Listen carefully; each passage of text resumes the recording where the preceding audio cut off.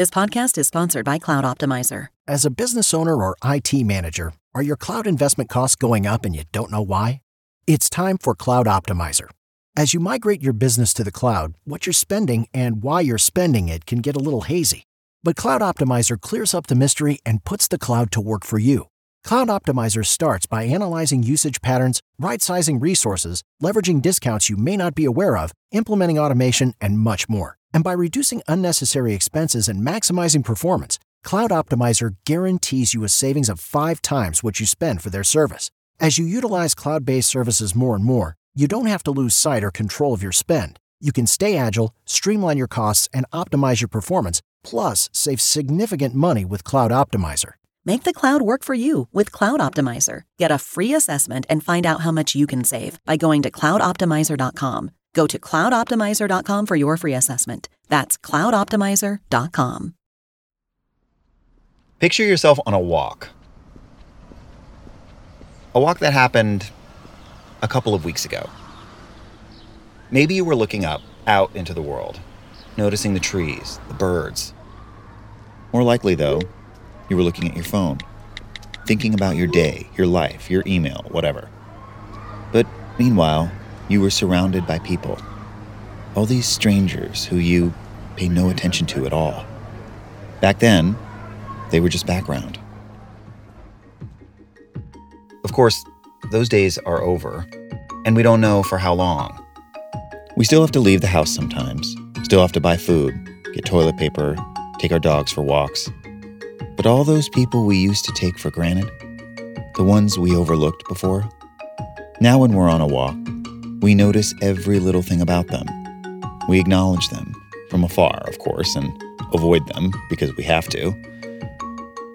I guess you could say that one byproduct of this pandemic is that, at least in our immediate surroundings, certain things come into focus. People we ignored before, all the scaffolding of our former lives, become noticeably absent. Our producer, Mary Knopf, went in search of one such character and got way more than she bargained for.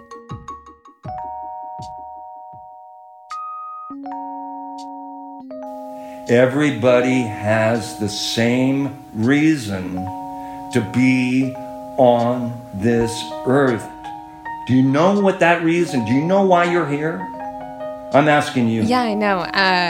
No, I want you to tell me. Do you know why you're here on this earth? No, I have no idea why I was put here. Okay.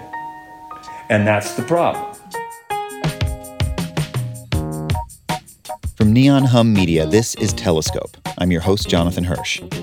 And Monday, Wednesday, and Friday for the foreseeable future, we're going to bring you stories of people who are far away, up close, and how each of us are learning to live through this pandemic.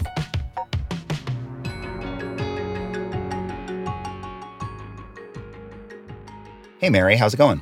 Hey, Jonathan, how are you? I'm good. Where are you? I am inside my car, as per usual.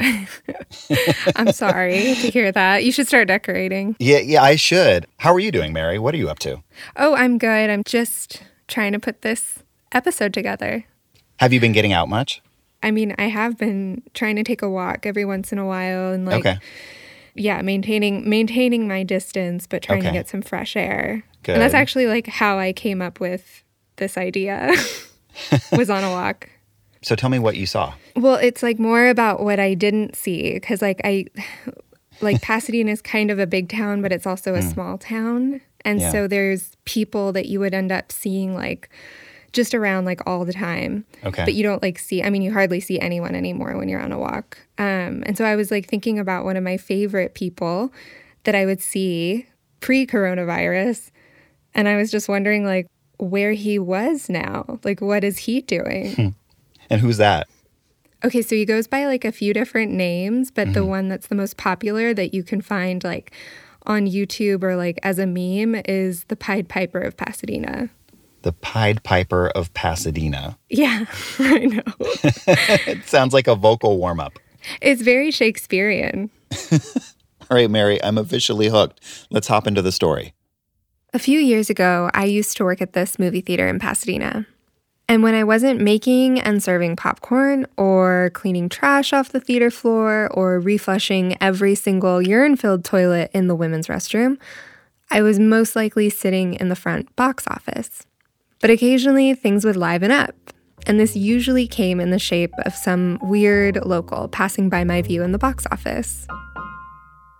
There was the guy with the huge gray widow's peak and giant bushy black eyebrows who would play the clarinet for hours outside. We called him Dracula. There was also the dancing man, pretty self-explanatory.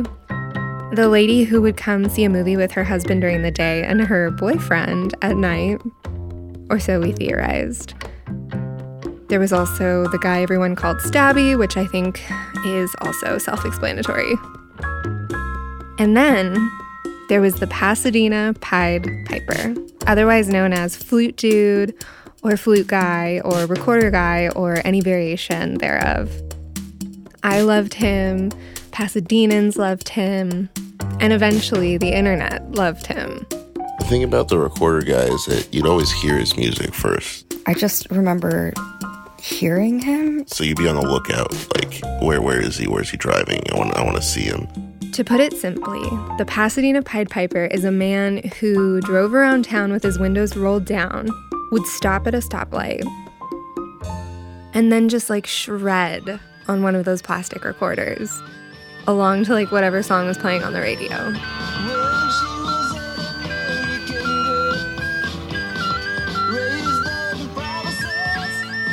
And then the light would turn green and he'd like go off to his next stoplight where he would do the same thing. I also spoke to my brother John about all this. He was even more into the Pied Piper than I was. And do you think he's still doing his thing? Even though, like, nobody's on the street walking around? He's like a character from The Walking Dead. Or it's like if a tree falls and no one's there to hear it. Like. Yeah, you're getting like really like philosophical about the Flute Dude. Seeing this guy around town was like seeing a freaking unicorn. It made me smile, and it made me not take myself so seriously. And this is why, years later, when I was on a quiet, post-pandemic walk around my neighborhood, a single thought popped into my head. Where is that guy? Because I could really use him.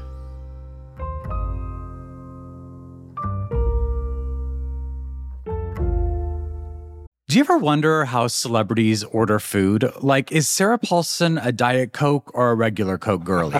Some peasant Coke? No. Or how does Sofia Vergara order a pizza? No tomatoes. I cannot eat tomatoes. Yes. Are you cool with mushrooms? Not really. Okay.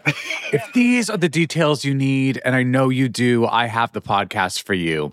I'm Jesse Tyler Ferguson, and on my podcast, Dinners on Me, I take some notable friends of mine out to dinners in Los Angeles and New York City. Listen wherever you get your podcasts. That thing was delicious. I'll say one thing about isolation. It gives you plenty of time to internet snoop. And honestly, it took like way less than 24 hours and I found him. I didn't have a first name. I didn't have his last name, but I got a phone number. Hello? Hey. Hey. And to my complete surprise, the Pied Piper agreed to be interviewed. Okay, so if you could just tell me your name or what you like to go by. My name is Eric. Somebody came up with that Pied Piper thing. He is a proud fifth-generation Pasadenan, and to understand his deep passion, to say the least, for playing the recorder, he's been playing for 55 years at this point. You have to go back to where it all began. He started playing in the 4th grade, like a lot of 10-year-olds do. You have those like music classes where the lady comes and she like gives you a recorder. But unlike most 10-year-olds, his musically talented parents actually wanted him to stick with it. But after about 2 years of trying, when all the other kids had probably switched to the guitar or drums, Eric wanted to switch too. But then his parents got him a very special tutor. Now, I'm just hitting my stride to become a young man, shall we say. And here is this demure, beautiful 30-year-old recorder woman who is teaching me how to blow properly on a recorder. I never stopped playing the recorder. And that's an unusual reality. Over the years, Eric kept playing the recorder. It was a joy for him, a passion. But his interest in the instrument started to evolve over time. And 6 years ago, when he was in his late 50s and living in Long Beach, California, he realized that the recorder could be a lot more powerful than he thought. I was living down in Long Beach, and I went to a little coffee espresso bar. I was reading, and I went up to get some water. There was a little sign next to the water that said, water is for customers only. And I thought, wait a second, what does that even mean? So I asked the manager, and he looked at me like I was from another planet, like I was just like literally out of my mind. So I decided that maybe I should take a little action and cause a little social change. Anyway, this coffee house in Long Beach that had this sign also had tables outside on the little street there. And people would sit out there and sip their coffee, very relaxed. Well, right next to those little tables, which are prime, is a 20-minute zone. It's a green curb. So I pulled up with my car and I rolled down all the windows and I put on music, loud music, and I played my recorder really loud.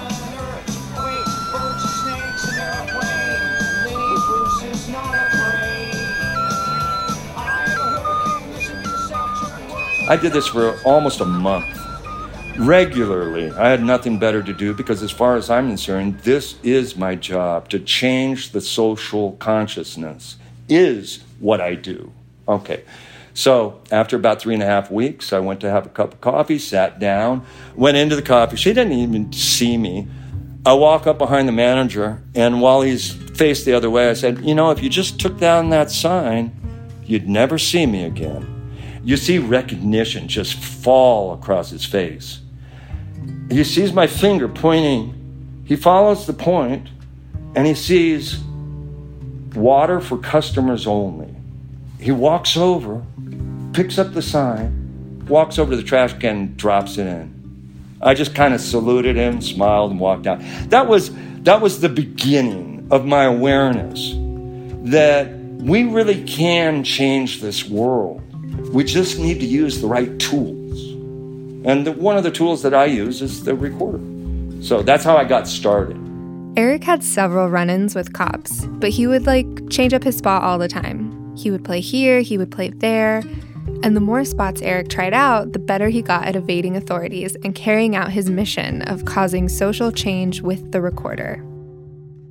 Eventually, though, he moves back to Pasadena and faces a new challenge. It really got to me that everybody had fallen into this telephone dynamic of seclusionists. Everybody was in their world, and they were going to make up their own world, and they were going to live within it, and it was all going to be accessible to them through their little telephone. And anyway, the world was falling apart, is falling apart. We've all noticed it. And now here we are. So when I looked around, and I'm a little bit like the canary in the mine shaft. If I start going to sleep, it means there's probably gas in the mine. And instead, when I start getting a little too vibrant, when my recorder starts getting a little too loud, it means something's up. And so what I was doing was, I found that if I pulled up to a red light, it gave me enough time to break through to the people that were around me.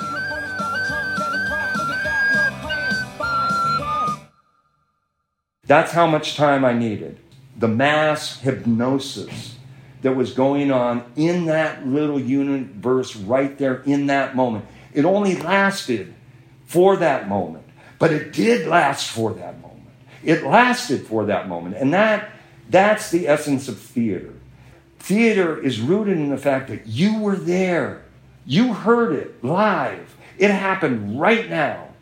Therefore, the best form of communication is when we are together. The closer, the better. What I managed to do with the recorder was to recalibrate people for a moment.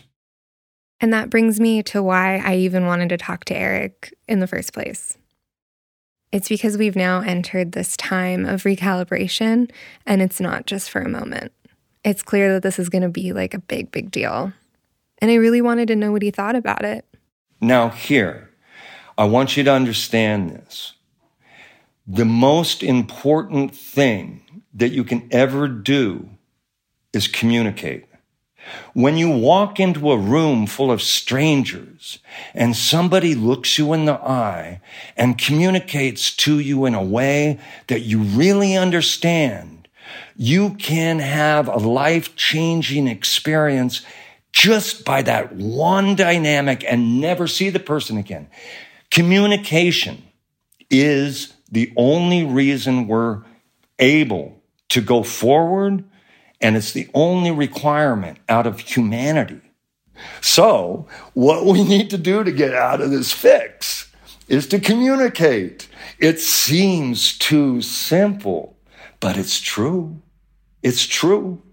To the extent that I'm successful at communicating with you as a human being, maybe I do that through music. Maybe I do that with a plastic recorder at a stoplight, and I'm successfully communicating something in a world that is shutting down from the communication process. Not to interrupt you, but I could also throw out that you and I could figure out a way to communicate together. Like if I heard you play and you were using the tool that you used to communicate, and then I sort of recorded you using the tool that I used to communicate. And in a way, that's a version of bridging some kind of gap. So as we wrapped up our phone call, I asked Eric if I could record him playing the recorder. From a safe distance, of course. Did you still want to meet somewhere, or what do you? I do, yeah. Where you said you go to an innocuous location now on your bike, right? Oh, I have. But all right. I'll call you when I get outside so we can maintain our safe 6 feet distance. Okay. All right. Sounds good. Bye.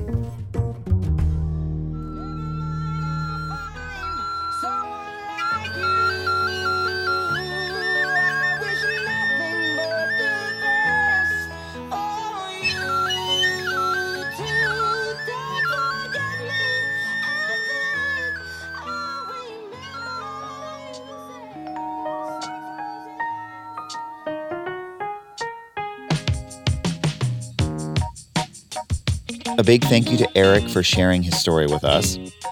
Telescope is made possible by the amazing, amazing team of producers, editors, and engineers that make up Neon Hum Media. Today's episode was produced by John Asante, Mary Knopf, and Natalie Wren. It was reported by Mary Knopf. Editors are Catherine St. Louis, Vikram Patel, and me. Our engineer is Scott Somerville. Thanks to Matt McGinley for our theme music, and to Blue Dot Sessions for additional tracks you hear on this episode. Follow us on Twitter and Instagram at Neon Hum Media. We want to stay connected to you during this unprecedented time in our history. So please don't be shy. Share your stories with us. Our DMs are open. If you have a story of life in isolation because of the coronavirus that you want to share with us, email us at pitches@neonhum.com. I'm Jonathan Hirsch. We'll see you on Wednesday.